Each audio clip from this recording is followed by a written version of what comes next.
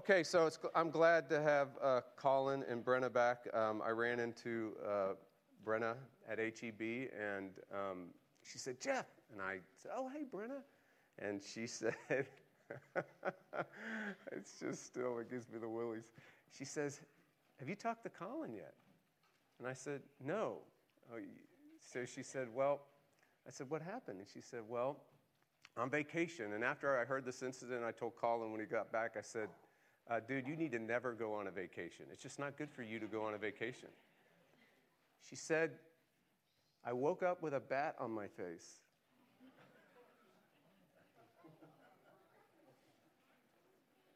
Well, there you go. I'll leave it to them to tell the rest of the story. But let's say how many shots are you into the rabies shots now? 4 deep. Waco doesn't have a rabies shot in the whole town. I mean, what is up with that? Do we not have dogs and coons anymore? I mean, what's the deal?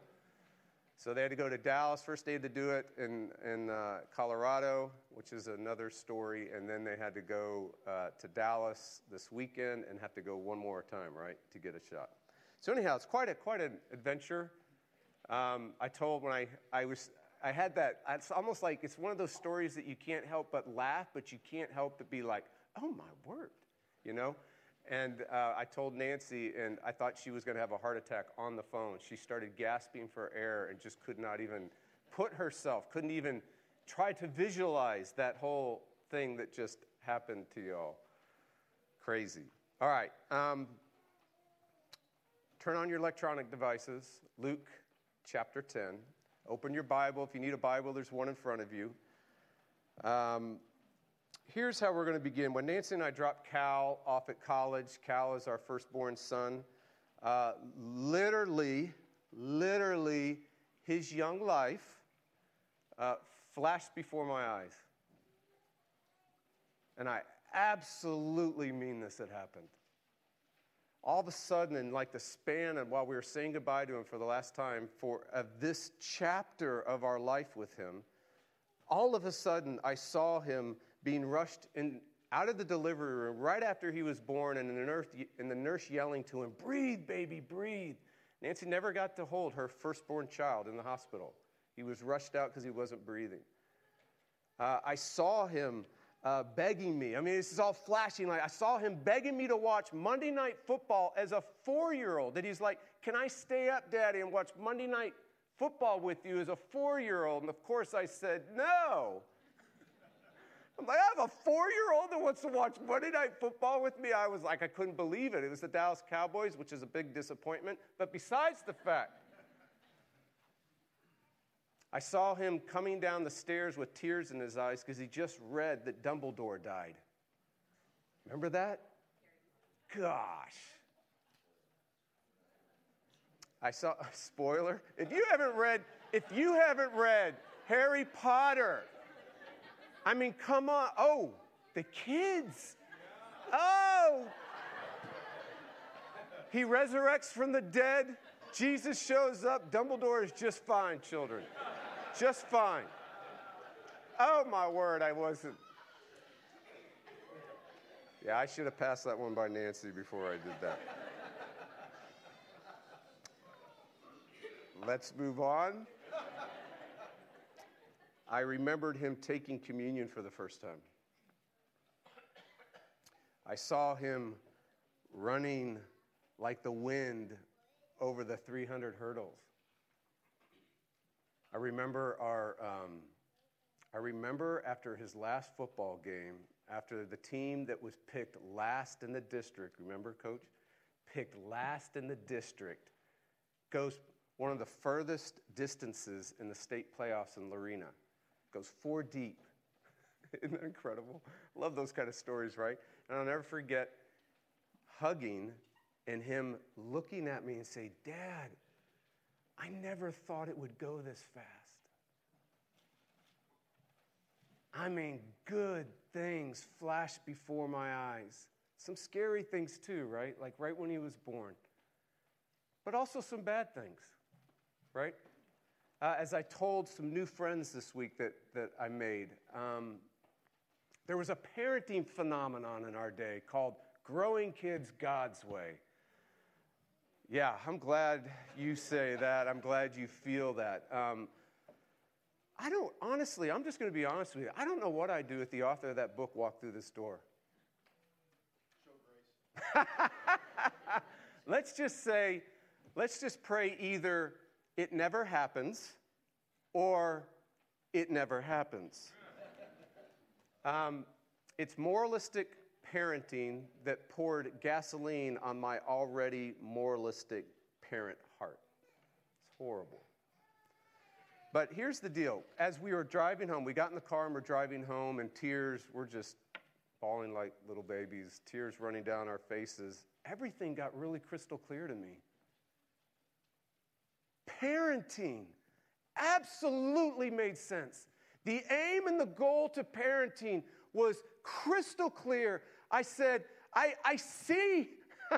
I see. And I turned to Nancy and I said, honey, I now know what the call is as a parent. I now know what it is. And she just looked at me. It's to love them.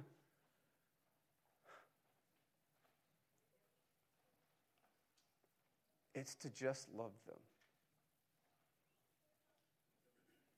That's it. To just love God. To just love your spouse. To just love your child. To just love each other. To just love your neighbor. That's it. What is the largest single contributor to ruining your personal world, your relational world, the church world, and the world? What's the largest single contributor that ruins everything? Answer? Not loving well. We don't love well. We don't love well. Now, here's the deal. Knowing that is the hidden key that unlocks this passage we're about to look at. If you don't have that hidden key, if you don't know this, if you don't take this into your soul, if you don't say, I don't love well, if that doesn't go deep into your bones, then the text we're about to look at will stay shut to you.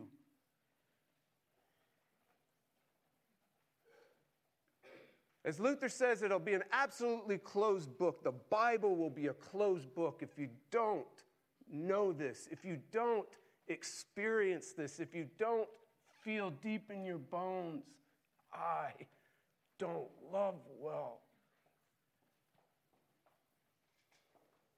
So, I'm going to ask you right now to pull out that hidden key. Pull it out. Got it? I don't love well. Have that key? I don't love well. Do you have it? I don't love well. Now let's stand and let's unlock this text. Okay, so here we go. And behold, anytime the scriptures say behold, it's an ancient Hebrew way of saying pay attention, right? And pay attention. A lawyer, who's a lawyer? He's an expert in the law, which means he's an expert in the law of God. He knows the law of God better than you do. Guarantee it. If he walked into this room, he would know the law better than you do. Stood up and put Jesus to the test, saying, Teacher, what shall I do to inherit eternal life? And Jesus said to him, well, what's written in the law? How do you read it? And he answered, you shall love the Lord your God with all your heart, and with all your soul, and with all your strength, and with all your mind, and your neighbor as yourself. And he said to him, you have answered correctly. Do this, Jesus says, and you will live. But he, desiring to justify himself, said to Jesus, and who is my neighbor? And Jesus replied, a man was going down from Jerusalem to Jericho He fell among robbers who stripped him and beat him and departed, leaving him half dead. Now, by chance, a priest was going down that road, and when he saw him, he passed by on the other side. So likewise, a Levite, when he came to that place and saw him, he passed by on the other side. But a Samaritan, as he journeyed, came to where he was. When he saw him, he had compassion. He went to him, bound up his wounds, pouring on oil and wine, then sent him on his own animal and brought him to an inn and took care of him. And the next day he took out 2 denarii, gave them to the innkeeper, saying, "Take care of him, and whatever more you spend, I will repay you when I come back." Which of these 3, Jesus says, do you think proved to be a neighbor to the man who fell among the robbers? He said. He said, the one who showed him mercy, the expert in the law. And Jesus said to him, you go and do likewise. This is the word of the Lord. All right, let's pray. Lord, we ask that you would fill us with your Spirit. I know my weekend. I know a lot of people's weekends. Absolutely exhausted. So, Lord, demonstrate the surpassing greatness of your power coming from you. For all of us, we pray. In Jesus' name, amen. All right, do you have that hidden key? That hidden key, which is, we don't love well. You don't love well. Have that hidden key. Okay, got it? All right, this is a pretty famous passage, right? I mean, I'm just saying. Christians have been challenged by this passage for centuries.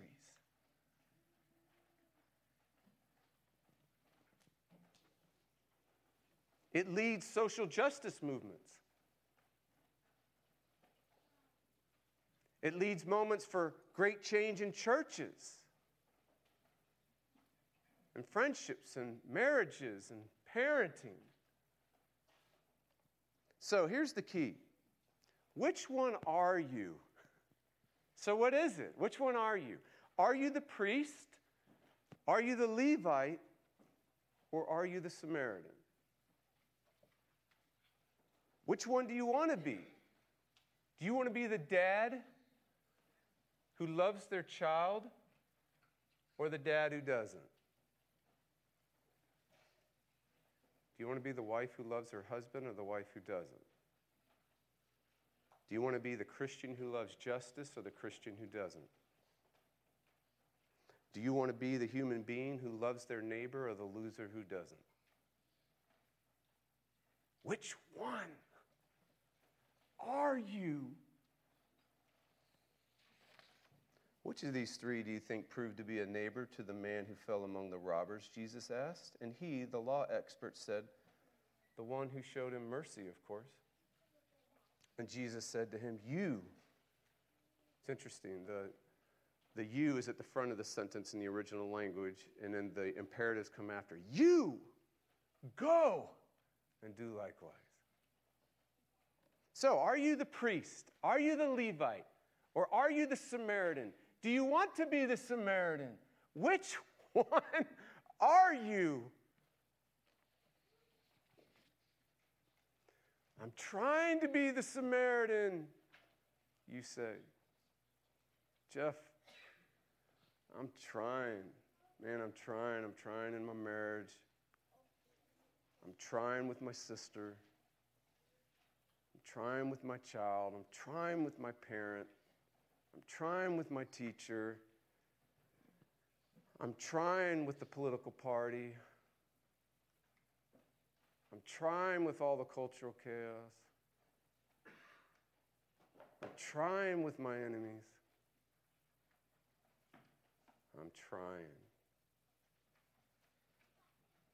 So is the expert in the law. Look at verse 25. And behold, a lawyer stood up to put him to the test, saying, Teacher, what shall I do to inherit eternal life? And he said, well, what's written in the law? How do you read it? And he answered, well, you shall love the Lord your God with all your heart, and with all your soul, and with all your strength, and with all your mind. That's it. And your neighbor as yourself. And he said to him, you have answered correctly. Don't miss this. Do this,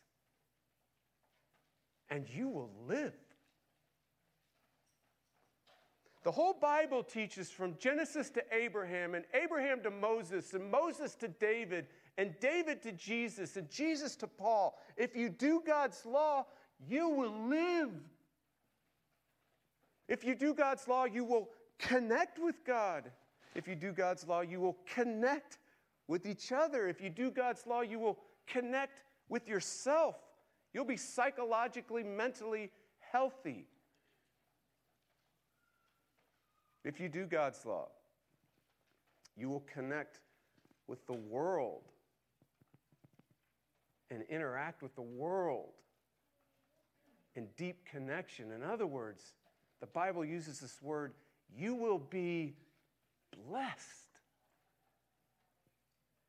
Jesus is saying that the law is saying, if you love well, if you love God well, if you love your neighbor well, then you will inherit eternal life. In other words, you will do eternal life. You will accomplish eternal life. You will attain eternal life. You will work eternal life. You will obtain eternal life. It's yours. The big theological word that's introduced in verse 29 explains this whole attaining eternal life thing. It explains it in one of these big theological words that Paul really loves called justification. So if you love well, then you will be justified. In other words, if you love God well and love others well, love your neighbor well, you'll be savable. You'll be acceptable. You'll be perfect. You'll finally and fully be yourself. You'll be a human being, an image bearer. You'll be qualified. To be justified also means there's no guilt in you. There's no guilt. There's no spot. There's no blame. There's no unloveliness. There's no sin. There's no condemnation. There's no accusation. There's no wrath. There's no death. There's no dark powers. I'm trying to be a Samaritan, you say. Do you have that hidden key?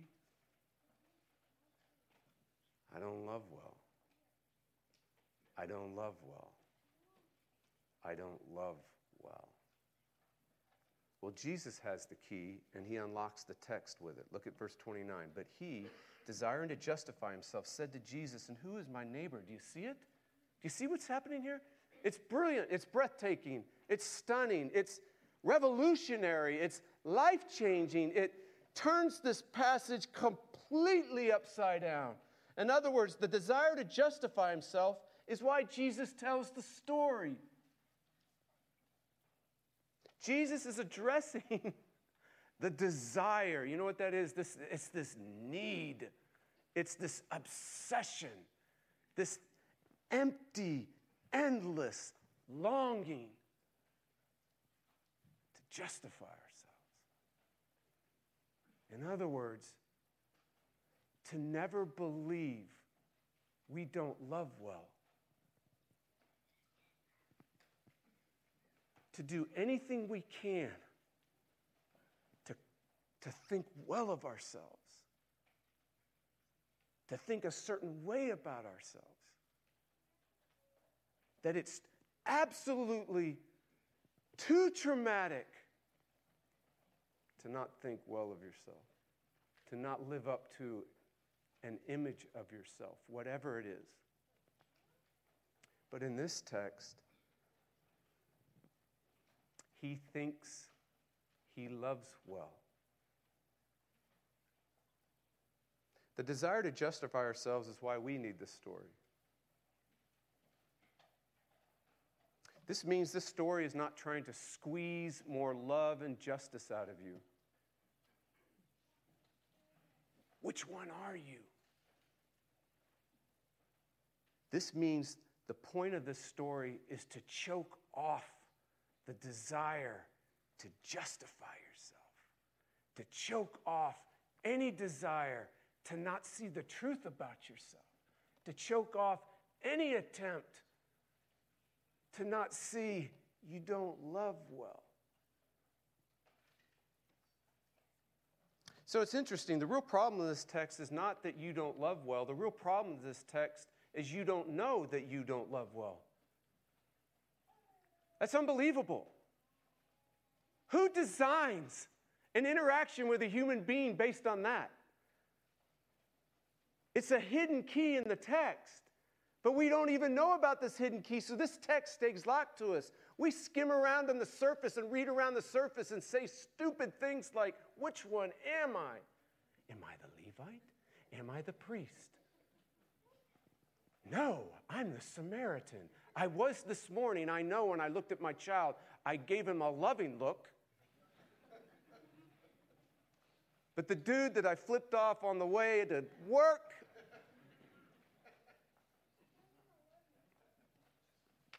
which one are you? The priest, the Levite, the Samaritan? Jesus says, you're the dying dude in the ditch.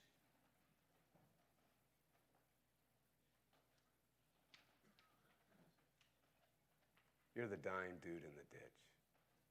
Jesus replied, this is his reply to the desire to justify yourself, to the desire to never come to the freeing recognition and awareness that you don't love well. A man was going down from Jerusalem to Jericho and fell among robbers who stripped him and beat him and departed, leaving him half dead. Jerusalem is 2,500 feet above the Mediterranean Sea, so sea level. Jericho is 825 feet below the Mediterranean Sea, below sea level. What's happening is that this whole journey is a downhill journey. There's not one step in this journey that's elevated. There's not one step in this journey that is upward. This is a downward journey. So this is a story not about which one are you and which one do you want to be. This is a story about being downward. This is a story about a ditch. This is a story about needing rescue. This is a story about choking off the desire to justify yourself and see that you need to be justified. In other words, we're not the priest who fails to love from time to time, and we're not the Levite who fails to love from time to time, and we're not the Samaritan who does love from time to time. We're the dying dude in the ditch. We're the one that doesn't love well. We're the one that needs justification. We're the one that needs to be rescued.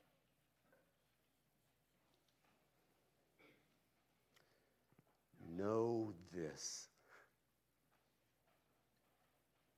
Take this right now into your soul. I don't love well.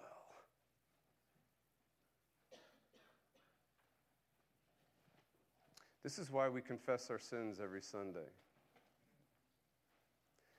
I mean, this is why there are certain liturgical practices that should always be in a church and never leave a church. Confessing sins is one of them. Confessing sin is knowing that you don't love well. Confessing sin is knowing that you're a dying dude in a ditch. It's knowing that you need rescue. It's knowing that you, and taking into your soul, I need justification. Confessing sin says, I need to be justified. I need rescue. I'm the dude in the ditch. I need Jesus. And contrary to popular opinion today of mental health experts, being able to confess that you don't love well is mentally, emotionally, relationally, spiritually healthy. Absolutely healthy. And not knowing this is mentally being devastated. It's mental illness. It's emotional illness. It's spiritual illness. So which one are you? Are you the priest? Are you the Levite? Or are you the Samaritan? Answer, I'm the dying dude in the ditch. Now by chance, this is so interesting. Look at verse 31. Now by chance. So what's chance? What's chance? Luck. Luck, right? Now by chance, luck, a priest. Does it say in the original language or even in your English translation, the priest? No, it says a priest. So it's an indefinite article. So what does that mean? This is not a solid person. This is a nobody. It's not a definite anything. It's an atheros, so it's no one of substance. There's no definite article. It could be any old priest. Was going down the road, and when he saw, he passed by on the other side. So likewise, meaning what? By chance, by luck. A Levite, any old Levite, not a Levite of any substance, not a Levite, the Levite, not any definite article, surely, no one of substance. He also, when he came to the place and saw him, passed by on the other side. But a Samaritan. Now, this is where our English translations drive me crazy. I'm going to give you the literal translation. The literal translation, but a certain Samaritan, a somebody, a solid someone, a certain one. As he journeyed, came to where he was. Again, I'm going to give you the literal. It's a little better. It's wooden, but it's a little better. But a certain Samaritan who was, it's a participle, meaning it's describing who he is. But a certain Samaritan who is on a journey. He's on a journey. He's on a downward journey. He is intentionally going down. A certain outcast. Don't miss this. And when this certain Samaritan outcast, who's on a downward journey, sees him, his guts churn with mercy for him.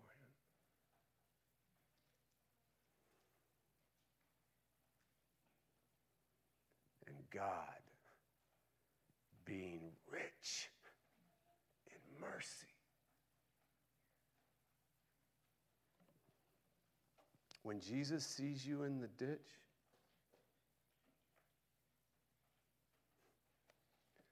when Jesus sees you in the ditch, his guts moves towards you.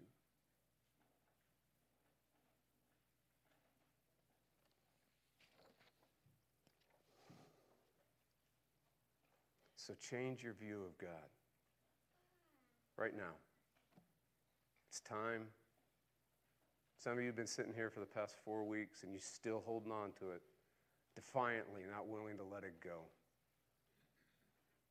It's time to leave the kiddie pool and swim in the deep end. It's time to change your view of God. You think the ditch keeps you from God. The ditch moves God toward you.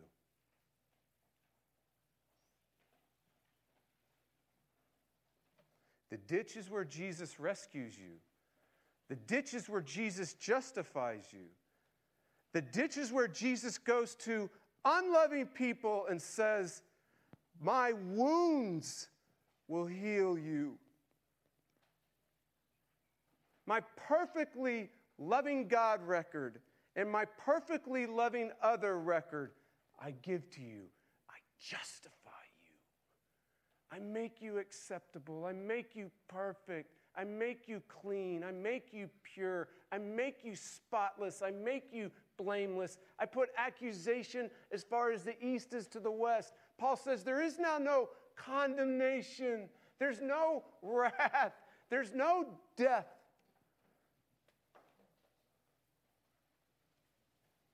I'm the outcast who's on a downward journey to give you mercy.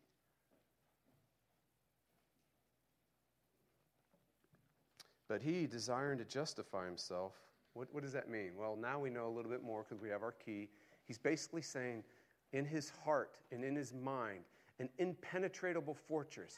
I am loving. I do love God. I do love others. I love well. So who's my neighbor so I can do it? But he, desiring to justify himself, said to Jesus, and who's my neighbor? And the whole thing just completely turns right here because Jesus says, I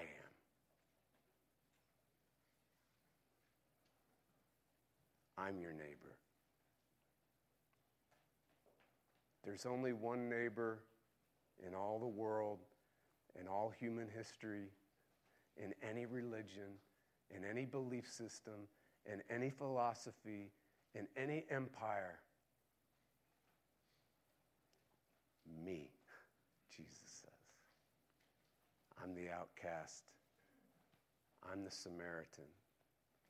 I'm the neighbor. So which one are you? Are you the priest? Are you the Levite? Are you the Samaritan? You're the dying dude in the ditch. You're the one Jesus moves toward. Which of these three do you think proved to be a neighbor to the man who fell among the robbers, Jesus said? And the expert in the law said, well, the one who showed mercy, of course. And Jesus said to him, you go and do likewise. Such an interesting ending, isn't it? You know, when you know that you're a dying dude in the ditch and that Jesus' guts moves towards you in mercy, you know what happens? You actually have mercy on other dying dudes in the ditch. You know what this text is saying? You can't love well. You can't even make a beginning in loving well until you take into your soul that you don't love well. Because if you think you love well, you are ruining everything you touch. Take it from an expert.